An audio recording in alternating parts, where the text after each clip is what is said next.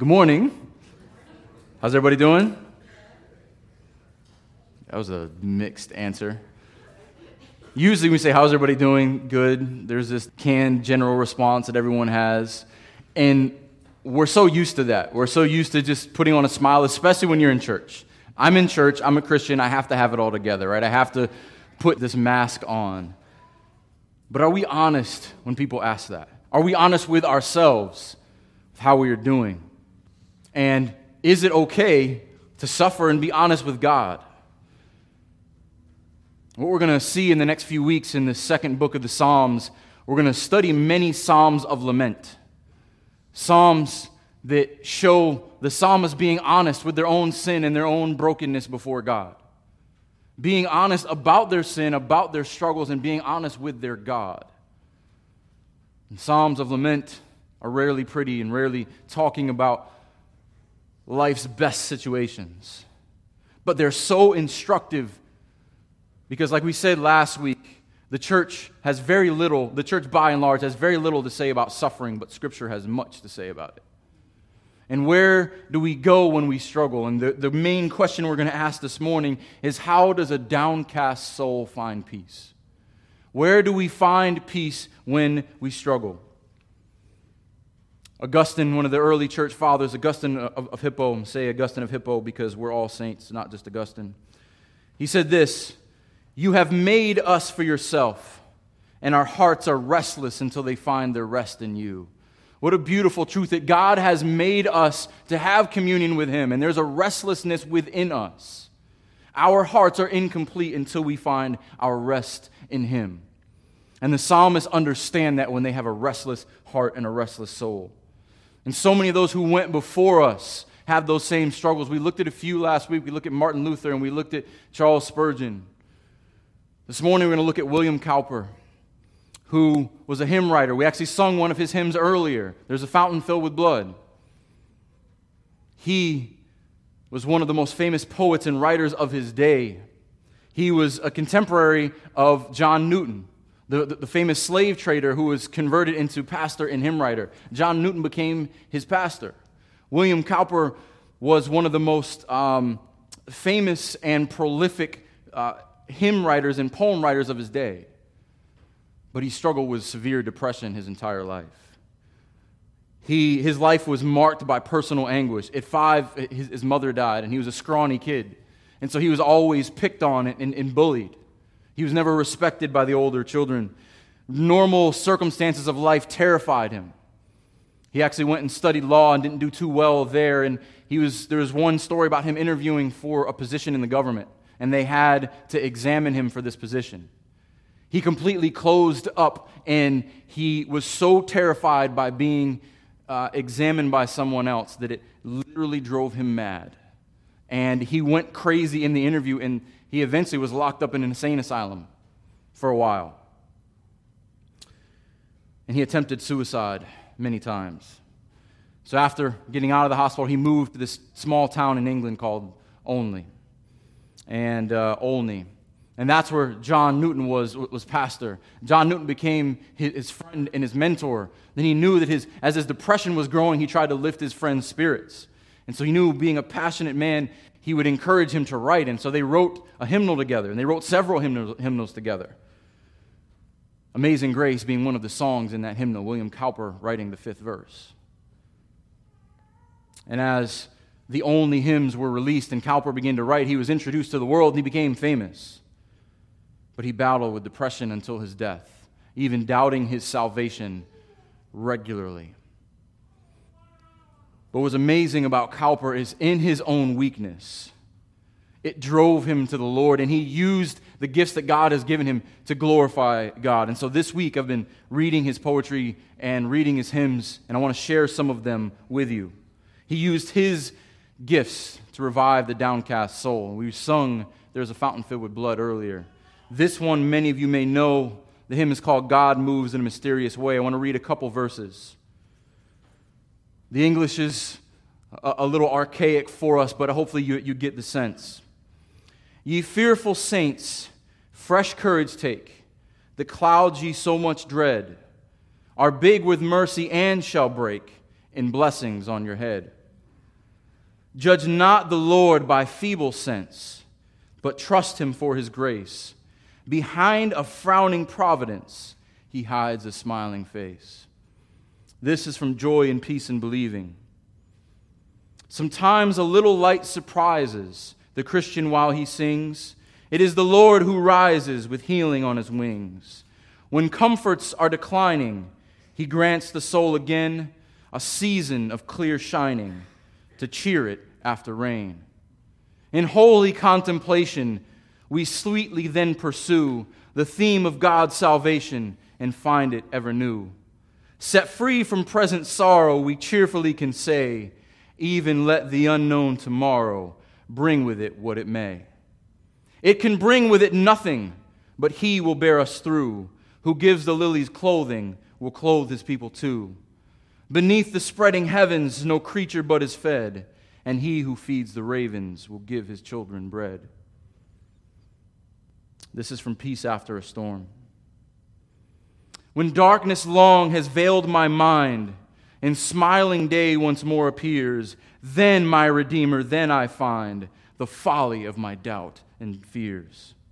Oh, let me then at length be taught what I am still slow to learn, that God is love and changes not, nor knows the shadow of a turn.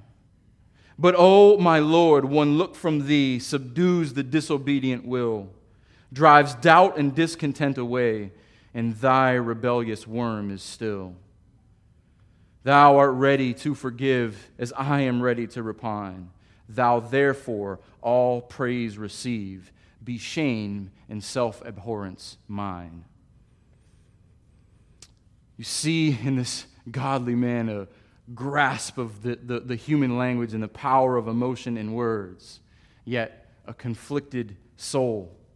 Very much like we see in Psalm 42, the conflicted soul of the psalmist. And so let's open our Bibles to Psalm 42 and see how we can glorify God when our soul is conflicted. So we said last week these two psalms are separated by a chapter distinction.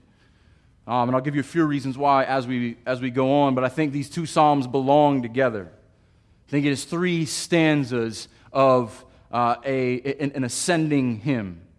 And so I want to read it together. We spent most of our time last week on verses 1 through 5. This week we're going to finish chapter 42 and also go into 43. Psalm 42, beginning in verse 1. To the choir master, a maskil of the sons of Korah. As a deer pants for flowing streams, so pants my soul for you, O God. My soul thirsts for God, for the living God. When shall I come and appear before God? My tears have been my food day and night, while they say to me all the day long, where is your God? These things I remember as I pour out my soul, how I would go with the throng and lead them in procession to the house of God, with glad shouts and songs of praise, a multitude keeping festival. Why are you cast down, O my soul? Why are you in turmoil within me? Hope in God, for I shall again praise him, my salvation and my God. My soul is cast down within me. Therefore I remember you from the land of the Jordan and of Hermon, from Mount Mizar. Deep calls to deep at the roar of your waterfalls. All your breakers and your waves have gone over me. By day the Lord commands his steadfast love, and at night his song is with me, a prayer to the God of my life. I say to God, my rock, why have you forgotten me? Why do I go mourning because of the oppression of my enemy? As with a deadly wound in my bones, my adversaries taunt me, while they say to me all the day long, where is your God? Why are you cast down, O my soul? Why are you in turmoil within me? Hope in God, for I shall again praise him, my salvation and my God. Vindicate me, O God, and defend my cause against an ungodly people. From the deceitful and unjust man, deliver me. For you are the God in whom I take refuge. Why have you rejected me? Why do I go about mourning because of the oppression of my enemy? Send out your light and your truth. Let them lead me. Let them bring me to your holy hill and to your dwelling. Then I will go to the altar of God, to God my exceeding joy, and I will praise you with the lyre. O God, my God, why are you downcast? Cast down my soul. Why are you in turmoil within me? Hope in God, for I shall again praise him, my salvation and my God. Let's pray.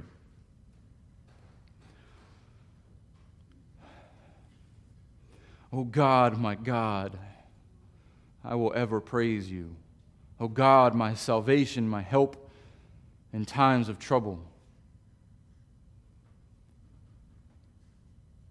Sometimes these words have no meaning when things are going well in our lives.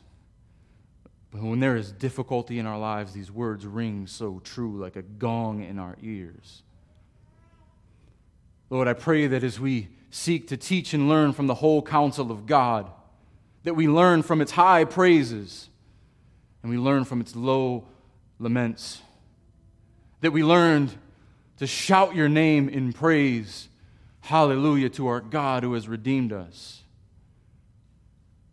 and cry out for help when we are beaten by your breakers and your waves. Lord, I pray that this time this morning will be a comfort to those who are hurting, that it will be an encouragement to those who feel far from you, and that in times of trouble we would learn to go to your word and draw on the depths of the encouragement of the Psalms. I pray that your Spirit would teach us and guide us and instruct us according to your word and remind us of all that Jesus taught us, that in the gospel is our answer to all the anxieties, depression, and downcastness of our souls. And it is in Jesus' name that we pray. Amen. So I'm going to give you a quick recap of where we were last week. Last week we looked at verses 1 through 5. And so quickly we saw this thirst in the psalmist, this longing for the living God that could not be satisfied any other way. And he remembered, he looked back at the joy of worship, and he longed to be with God's people. He longed to be in Jerusalem in the festal gatherings and the shouts of praise before his God. And his soul is in turmoil. One of the things that we looked at last week that was very helpful for me, and hopefully it was helpful for you, we looked at a quote from Martin Lloyd-Jones' book, Spiritual Depression. He actually wrote on this psalm. So I want to read you an excerpt from that quote again. I think it is so helpful. He says this: "Have you realized that most of your unhappiness in life is due to the fact that you are listening to yourself instead of talking to yourself?" We spent some time on that. We listen to the voices in our head. We listen to the lies instead of reminding ourselves of the gospel. Instead of speaking to ourselves, we let our flesh dictate what we think and what we feel. He cues in on this. Instead of allowing this self to talk to him, he starts talking to himself. "Why art thou cast down, O my soul?" he asked. His soul had been depressed within him, crushing him. So he stands up and says, "Self, listen for a moment. I will speak to you." This is great counsel when we are discouraged and we are cast down within our own soul. Self, listen. Pay attention. I'm not going to listen to your lies anymore. You're no longer going to lead me astray with these fleeting emotions that change according to my situation. My hope is in God. I will again praise him, my God and my salvation. I'm going to no longer meditate on the what and whys of my situation and continue to run my present circumstances over and over and over in my head like this hamster wheel that you can never get out of. But I'm going to meditate on the who of my salvation, putting my hope in my living God who is worthy of my praise. And even though when I draw further away, he never changes and he never leaves. That's where we began last week. We're going to pick up in verse 6. So I just want to address this because I forgot to mention this. I forget that some of you are looking up on the screens, and so this should encourage you to read your Bibles. There's an interesting break in the text here. And so I was reading, and I think the ESV gets this correct here, that the last phrase at the end of 42, at the end of verse 5, my salvation and my God, I think and my God belongs in verse 5. It's consistent with the refrain, the chorus that we see in all three stanzas here. So this break actually comes from the Masoretic text, which have Jewish notations about where we pause, where we create chapter divisions, where we create verse divisions. This is from about 1000 AD. But I think if you break it up, it breaks the rhythm of the psalm. Either way, we're going to go with what the ESV has. So we're seeing that last line in verse 5, my salvation and my God, as part of the previous section. So just a quick note if you were wondering about that. So I'm going to pick up here in verse 6, proper, in my estimation, for whatever that's worth. My soul is cast down within me. So we pick up where we left off. He's having a difficult time. He is asking himself questions. He's talking to himself, but he goes right back to his downcast soul. He goes right back to saying, my soul is downcast within me. He tells himself to hope in God. He reminds himself of a God who is worthy of his praise. But his soul is still conflicted. His soul is still cast down within him. The discouragement is still there. And what does he do? Therefore, I remember you from the land of the Jordan and of Hermon and of Mount Mizar. We said this last week.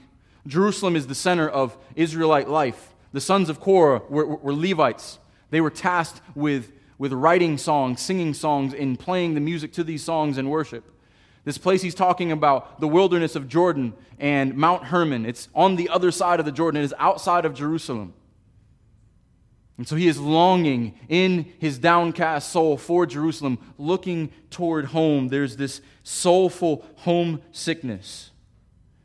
And he's thinking of the Lord while he's far from home.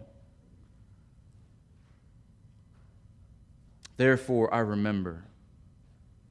And so in his present circumstances, his soul is longing to be back in the presence of God, in the presence of God's people in Jerusalem, where God's presence dwells and God's people worship, and where he leads worship, as we saw last week. So it made me think this week, what do we do when it feels like God is far away? What do we think of? What do we remind ourselves of?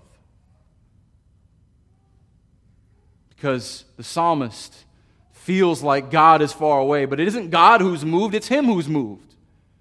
He is no longer in the presence of God, and he longs for it.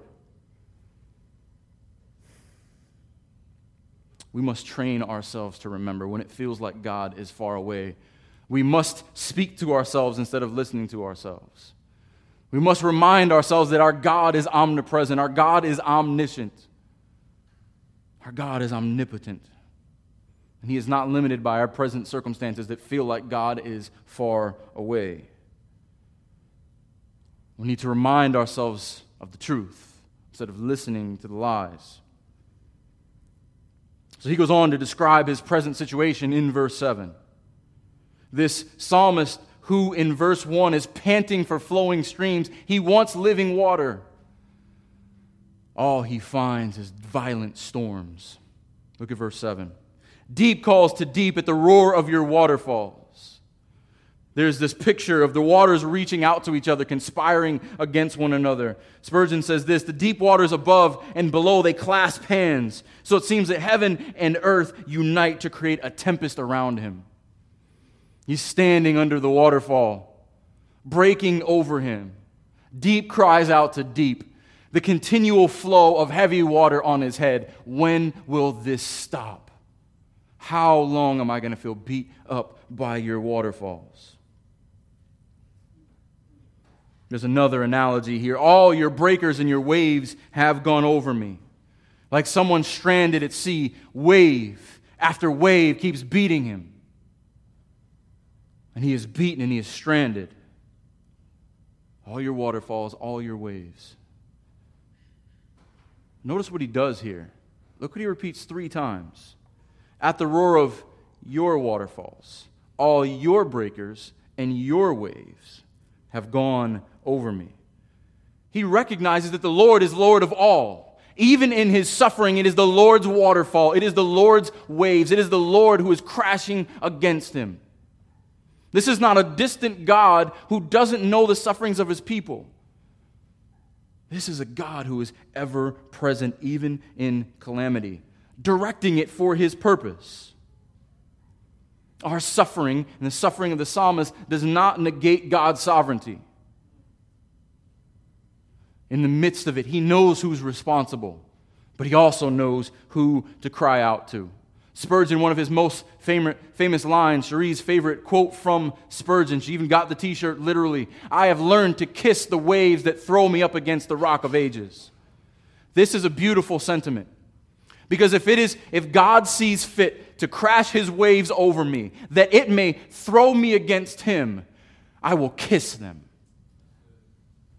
I will praise the God who loves me enough to break me so that I may be drawn to him. I may be thrown against him. Can you thank God for your suffering? Can you praise him when things are difficult? Can you say, "Thank you, Lord, for this affliction, because it has drawn me closer to you"? So this psalmist kind of comes to his senses a little bit. He's dealing with the anguish of his heart and the water that is constantly over him. But then he reminds himself of his God, and his God who is ever present. Verse 8, "By the day the Lord commands his steadfast love." The Lord commands the waves and the breakers, but he also commands his love. This word, we do not get the sense of it in English. Steadfast love, hesed, in Hebrew. It means covenant loyalty. It means my God, who is my God, is loyal to me. His steadfast love is never failing. He will never leave me. Your hesed, you command to me. I am reminded that your love will never fail me. I know who my God is. And in addition, he remembers the love of the Lord and he sings his praises. And at night his song is with me. I urge you, when you are struggling, one of the best things, one of the greatest joys to your soul is to sing God's praises. To remind yourself of the songs that we sing when we're joyful. They're meant to be an encouragement when we're in lament. The command of this Lord's steadfast love by day, his songs at night, and a prayer to the God of his life. He recognizes his very life is in God's hands. That's why he can sing his praises. And in this barrage of waves and waterfalls, what is his comfort? The love of God. The praises of God. Prayers to his God. This reminded me there's so many parallels in Jonah. We know Jonah, the story that every kid's book has to have. Usually it never gets to the point of the story or the gospel, but it's a man and a fish. But when Jonah prays, if you have your Bibles, turn to Jonah. And if you don't know where Jonah is, go past the major prophets, Isaiah, Ezekiel, Jeremiah, go into the minor prophets, Hosea, what comes after Hosea? Joel, Amos, Obadiah, and Jonah. Jonah chapter 2.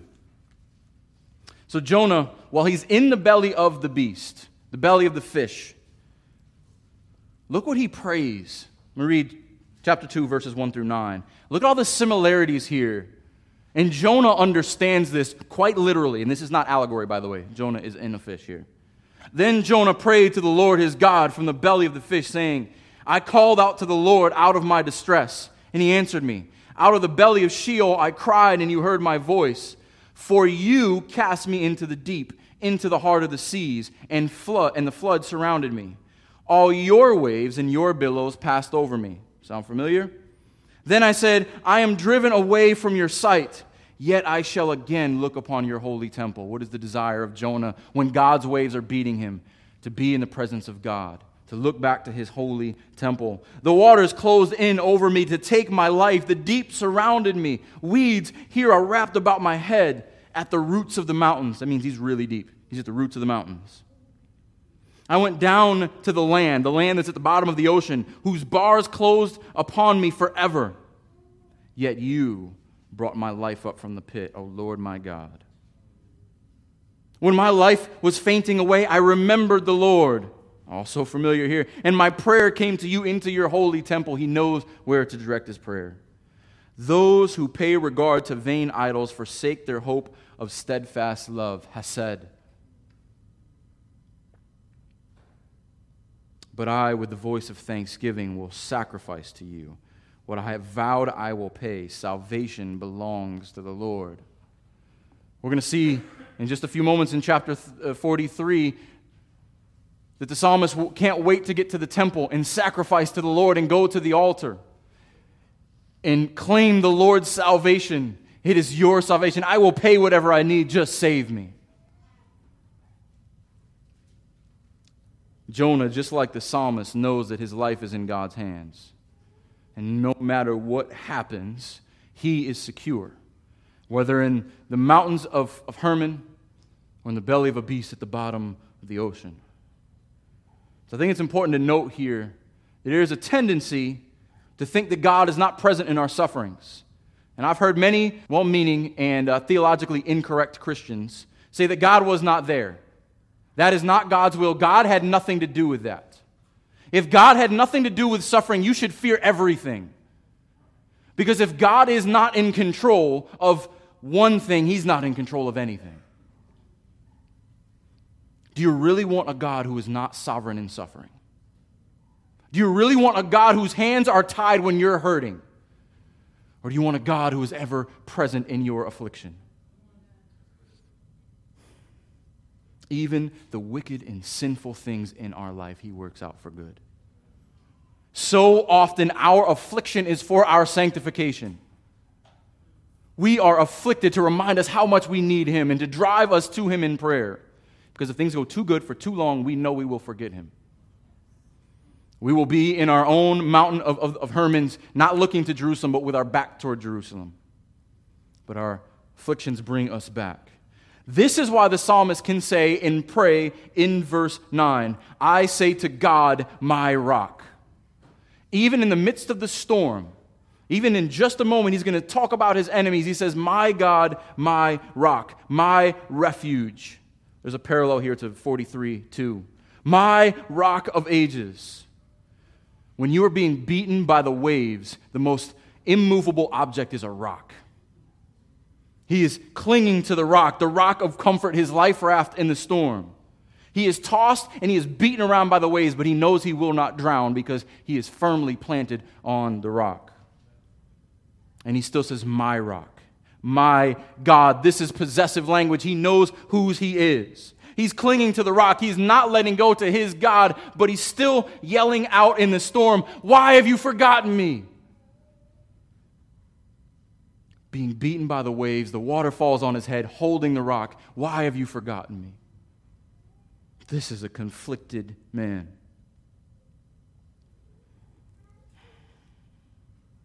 He goes on. Why do I go on mourning because of the oppression of the enemy? This word mourning in the Hebrew literally means to be dark, to be black with despair. Why am I black with despair?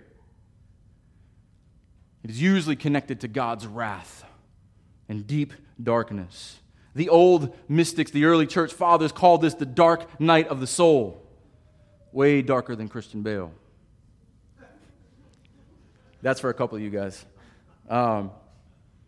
There's this deep spiritual darkness, crying out to God, why do I go on mourning? Why? Why have you forgotten me?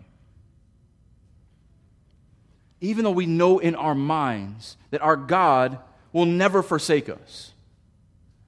When we are overcome with our feelings, it is so easy to feel forsaken. It is so easy to let ourselves speak to us instead of speaking to ourselves. It's listening. Why have you forgotten me? He knows he hasn't forgotten him. He just prayed to his God. But in the same breath, he says, my God. He says, why have you forgotten me? He knows his God. He knows his God is not forgotten, but he is listening to himself instead of talking to himself. But I want to encourage some of you. Some of you who knows what this feels like on a regular basis. The Lord has used this in your life to have a deeper and closer relationship with Him than I will ever have. Because when you're being beaten by the waves and the waterfall is on your head, you know you do not have your own strength to rest on. God is breaking His waves over you because He loves you. Because when you cry out to Him, you are never closer to Him when you have nothing to cling to but Him. But his spiritual anguish does not end there. His spiritual anguish becomes physical. Verse 10, as with a deadly wound in my bones. This is a simile. It means murder in my bones. There is death in my bones. His spiritual anguish has become physical. It hurts down to his very bones. And my adversaries taunt me while they say all the day long, where is your God? Between the deadly wounds and the taunting, there's a picture here of someone who is mortally wounded in battle. There's death in my bones, and my enemies are taunting me. Someone who is on the ground bleeding, and their enemies are standing over them. Where is your God now? In himself, he has no recourse whatsoever. They're standing over him. Where is your God? All the day long. I'll be honest, I have never felt pain like that. But some of you have. And I pray that God gives you solace and teaches you to come to him in these times and brings you comfort. And we can be a comfort to one another in those times. Because let's be honest, most of us do not have adversaries like that. No one is standing over us all day long saying, where is your God? Unless you're trying to argue with fools on the internet, and don't waste your time. But often, our greatest adversary is ourself. How often does ourself accuse us? How often does ourself lie about us? How often does ourself say, where is your God? Where is God now? Why didn't God help you in this time? Where is your God? Has God forgotten you? God's forgotten me. Maybe God's gone. Maybe I've gone away. We can be our own worst enemies sometimes. Our flesh fights against us daily. Where is your God? And so then again he says, verse 11, why are you cast down? O my soul, and why are you in turmoil within me? Hope in God, for I shall again praise him, my salvation and my God.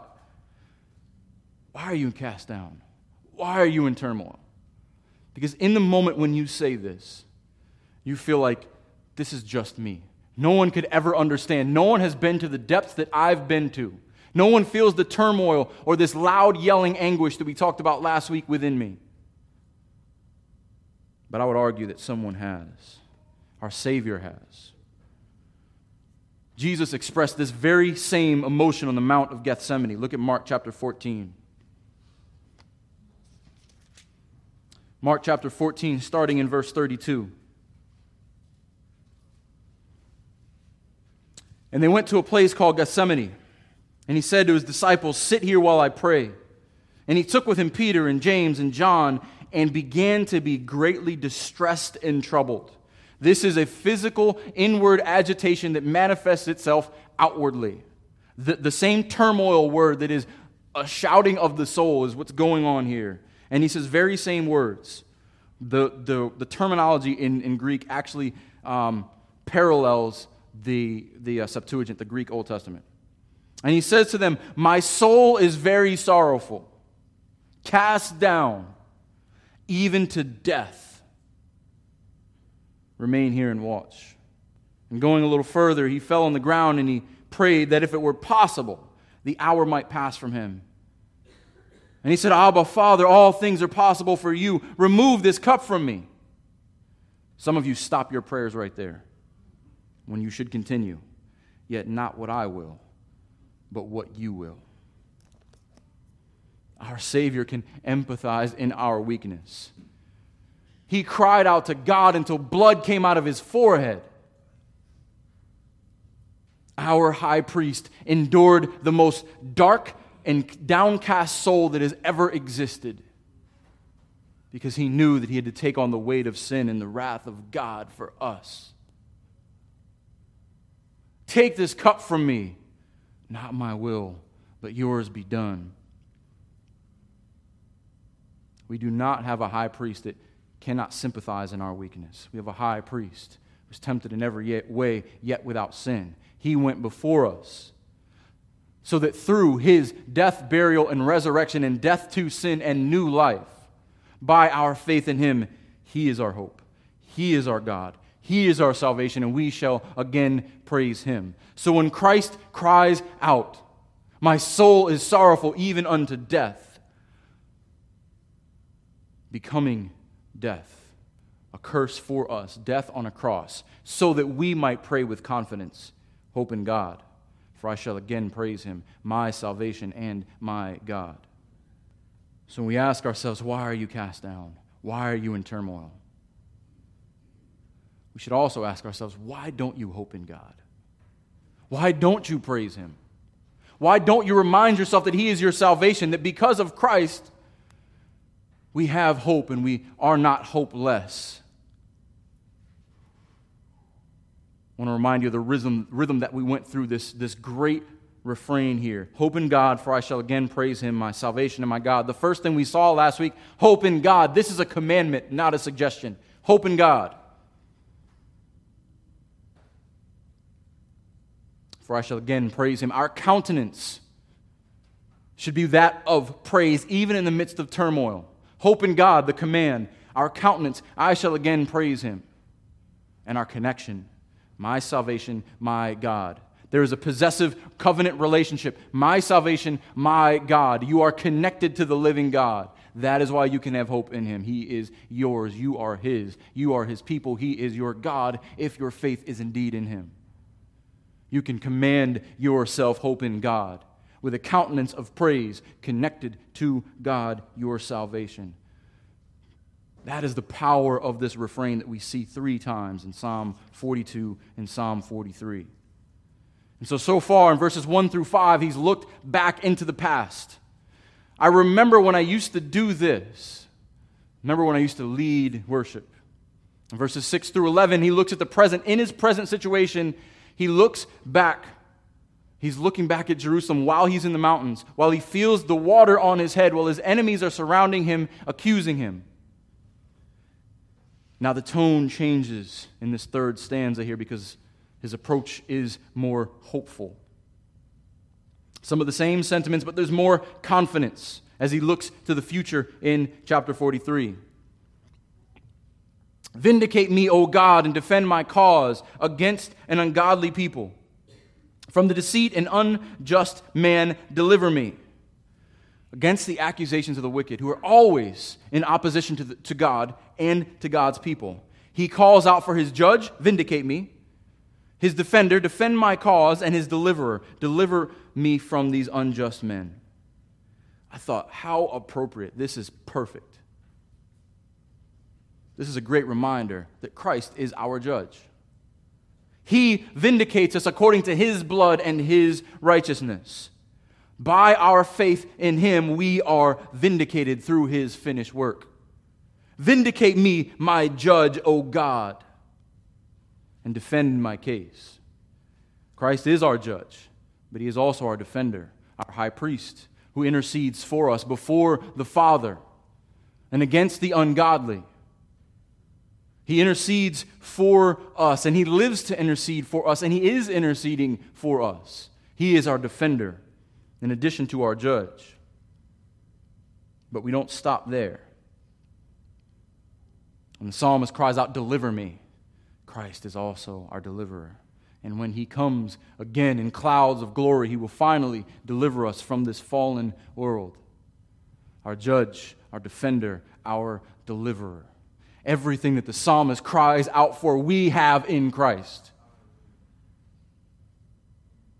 And we talk about this so often when we speak of salvation. We so often in Christian culture see salvation as one point in time. When did you decide to receive Jesus? That's usually how it sounds when they say that. But we have seen throughout the Scriptures that our salvation, we have been saved. It is past tense because it is completed in Christ's righteousness. We are justified in him.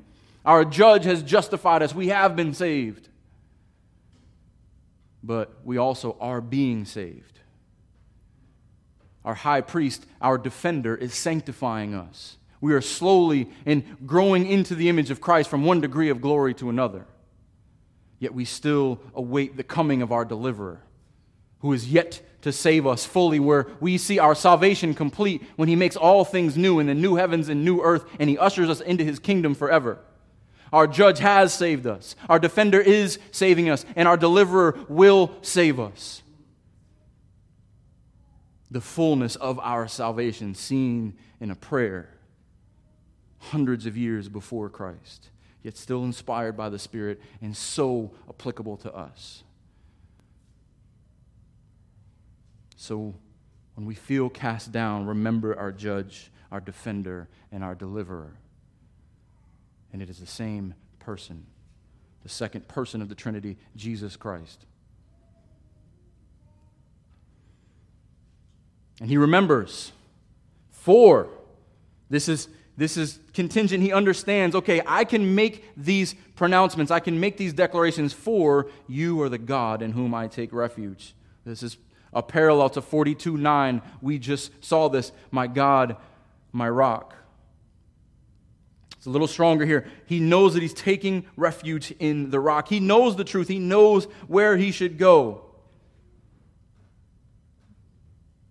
But his feelings are telling him differently. He knows who his judge is. He knows who his defender and his deliverer is. But he still says, why have you rejected me? His soul is conflicted. It seems like he's rejected because his feelings are lying to him. Why do I go about mourning because of the oppression of my enemy? The same thing we saw in verse 9. But now he sees a solution. He gets bold with God. Send out your light and your truth. Let them lead me. From breakers and waves, your breakers, to now your light and your truth.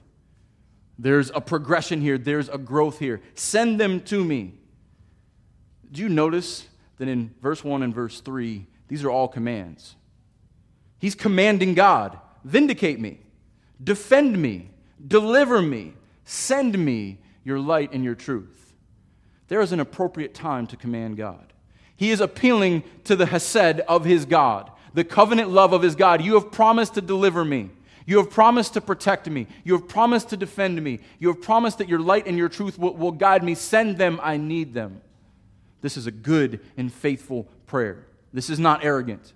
This is a man who knows his God and knows that his God listens and his God is faithful even when he doubts. Send me your light and your truth. Let them lead me. What do we know as the light and truth of God? What is the light of God? The light of the world is the sun. What is the truth of God? The Spirit of truth. Again, this psalmist is praying way beyond his pay grade. Send out your light and your truth. Let them lead me. Your light, the light of the world, the sun, praying to the Father. Send me your truth, the Spirit of truth. He is glorifying the Father, Son, and Spirit in this request. The testimony of the Son by the Spirit, God's word leads us. Let them lead me. And where does it lead? Let them bring me to your holy hill. We don't understand this in English vernacular, but the holy hill is the Temple Mount, Mount Zion, the mountain in Jerusalem in which the temple was built upon. Send your light and your truth and let them lead me to your holy hill. That's where God dwells, in your dwelling. This is where your people worship. This is where I can come before you in songs of praise. This is where I can offer my sacrifices.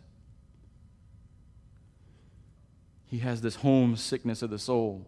From your waves and your breakers, give me your truth and your light to lead me to your hill and your dwelling. Even in the midst of his darkness, he is still fully locked into his God. Praise God that through Christ, he brought the hill to us. The mount of worship that was only acceptable, the very presence of God that was only acceptable on the Temple Mount, took on flesh and walked among us. Lived a sinless life and went to the cross so he might die to reconcile us to himself. And he rose again that we might have new life in him. And when we put our faith in him, he makes his home with us. He has brought the mountain to us. What would our church look like? What would our worship look like if we desired to draw near to his holy mountain like that? What would our worship look like if we desired to draw near to the dwelling place of God like that? What would we look like if we walked in here every Sunday morning? I want to be in the place of God's dwelling with God's people. Your Spirit and your truth lead me there. And how many do the opposite? How many retreat when it gets difficult? How many, instead of looking back to the Lord and longing to be in his presence, you want to be anywhere but near God and his people? You want to be alone in your sufferings, circle the wagons, curl up in a fetal position, and stay there until you die. How's that working out? And I understand the irony of me saying that to while you're sitting here. But we must remember that in our own lives and in the lives of others. Do you desire to draw near? When people tell you that they're a Christian and they love the Lord, do they desire to draw near? Or if they have a temple of their own making? Are they looking to God's presence where God's people are? This psalmist longs for the worship of God, and he says, if you deliver me, then, verse 4, I will go to the altar of God, to God my exceeding joy, and I will praise you with the lyre, O God, my God. He longs for the worship, and his joy is rightfully placed in God. Look what he says 4 times in this verse. Then I will go to the altar of God, to God, my exceeding joy, and I will praise you with the lyre, O God, my God. Locked in on his God. He is more hopeful. There's a future optimism that comes here. Deliver me so I can go back before you, so I can approach the altar. Another thing we see here in the altar was inside the temple for sacrifices. So there were sacrifices of thanksgiving, and there were sacrifices for sin. We don't know what the psalmist was going through. Either he wanted to make a sacrifice to praise God for delivering him, or he needed to make a sacrifice for sin. But either way, he could not wait to go to the altar so that he could be right before God and praise him. What is beautiful for us is that Christ is the final sacrifice. We have no need for an altar because his blood spilled gives us access to him at any time. We can go to him. Knowing that he has delivered us should lead to doxology, should lead us to praise him. He has delivered me. Then I will go to my God, my exceeding joy. Christ is all of these things, the final sacrifice, our exceeding joy, the one who we should praise with the lyre. Just an old school Hebrew version of a guitar. I will make music to my God because I know at my altar, or at his altar, when a sacrifice is given, I am reconciled to God. We should know that because the sacrifice is given through Christ, we are reconciled to God, and we can boldly approach his throne. So not everyone reads it this way, but I like to read verse 5 of 43 as if the tone changes, because I think it does. So far, we've seen the past. My soul desires the Lord. He remembers the Lord in his distress. Hope in God. In the present, his soul is cast down because the waters and adversaries praise him again. But in distress, God is his judge, his defender, his deliverer, and his praise. As he looks forward, this is more hopeful. Now, when he questions himself, it almost seems foolish. This is the 3rd time now. Why are you downcast, O my soul? Why are you in turmoil within me? Hope in God, for I shall again praise him, my salvation and my God. I hope the psalmist stands up straight when he says this. And I hope by the time you get to verse 5 of chapter 43, you stand up straight when you say this. Hope in God. I will praise him again, my God and my salvation. This needs repetition. Why? Why do we need to say this 3 times? Do you think he got it the first time? How many times do we need to be reminded? How many times do we pray for something and it feels like it is never going to happen? How many times do we need to be reminded of God's faithfulness and that we can go to him and that we should praise him? This is good for the psalmist and this is good for us. Because each time the problem is a situation, outside of him or inside of him.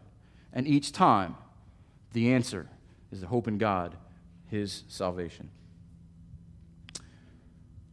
So quickly I want to leave you with some remedies to this. Remedies, God's means of grace. How does God left us with grace until Christ returns? What has He given us? First, we should look to Christ. 1 Peter chapter 2.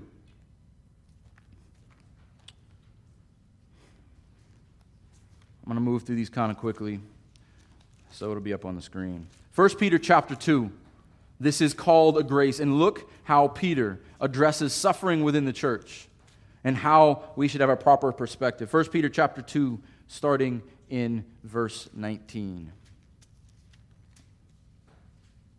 For this is a gracious thing, a grace of God, when, mindful of God, one endures sorrows while suffering unjustly. We're not talking about suffering that is self-inflicted. Suffering unjustly. Self-inflicted suffering comes next. For what credit is it if, when you sin and are beaten for it, you endure? If you sin, you should be beaten for it. If you sin, you should suffer the consequences. This is different. But if when you do good and suffer for it, you endure, this is a gracious thing in the sight of God. For to this you have been called. You have not been called to health and wealth. You have been called to share in the sufferings of Christ.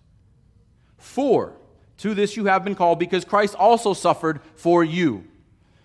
We should not be so beat up about suffering because Christ suffered for us, leaving you an example so that you might follow Him in His steps. Now, granted, this is talking to people who are facing real persecution by real enemies right now. But the spiritual equivalent still applies.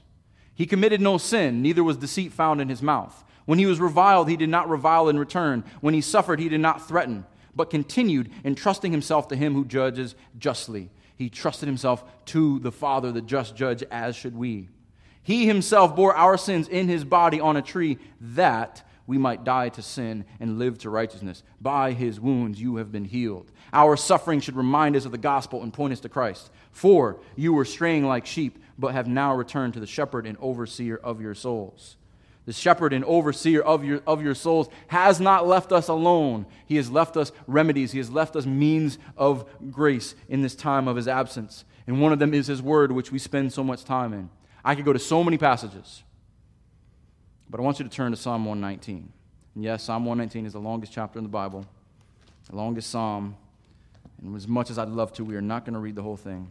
But I want to show you what Psalm 119 has to say about affliction and suffering. And you'll see many parallels here. So I want to just fly through some of these passages, and you can write these down and spend some time in it. Meditate on Psalm 119. I do it often, and it is such a joy and encouragement to me. Psalm 119, starting in verse 28. My soul melts away for sorrow. Strengthen me according to your word. Verse 41. Let your steadfast love come to me, O Lord, your salvation according to your promise. Then shall I have an answer for him who taunts me, for I trust in your word. So similar to what we've been looking at. Look at verse 50. This is my comfort in my affliction, that your promise gives me life. Verse 67. Before I was afflicted, I went astray, but now I keep your word. Affliction for the sake of sanctification. Look at verse 71. It is good for me that I was afflicted, that I might learn your statutes. Look at verse 75. I know, O Lord, that your rules are righteous and that in faithfulness you have afflicted me. Some of you who think God is absent in your affliction, your God is too small and yourself is too big. Let your steadfast love comfort me according to your promise to your servant. Verse 92. If your law had not been my delight, I would have perished in my affliction. It is the law of the Lord who is sustaining the psalmist and who should sustain us. 105. We know this one well. Your word is a lamp to my feet and a light to my path. Lord, send your light and your truth and may lead me to your presence. 107. I am severely afflicted. Give me life, O Lord, according to your word. 114. You are my hiding place and my shield, my rock. I hope in your word. 131. I open my mouth and pant like a deer pants for water, because I long for your commandments. 143. Trouble and anguish have found me out, but your commandments are my delight. 147 is a good one. I rise before dawn and cry for help. I hope in your words. 153. Look on my affliction and deliver me, for I do not forget your law. Plead my cause and redeem me. Give me life according to your promise. 174 and 175 is like the close of these psalms. I long for your salvation, O Lord, and your law is my delight. Let my soul live and praise you, and let your rules help me. We look in our suffering and in our struggles to Christ first as our example, but he has left us with his word. He has also left us with something so obvious and so simple, yet we forget so often. James 5:13. We know this. Short, simple verse. Is anyone among you suffering? Let him pray. That's it. Is anyone among you suffering? Let him pray.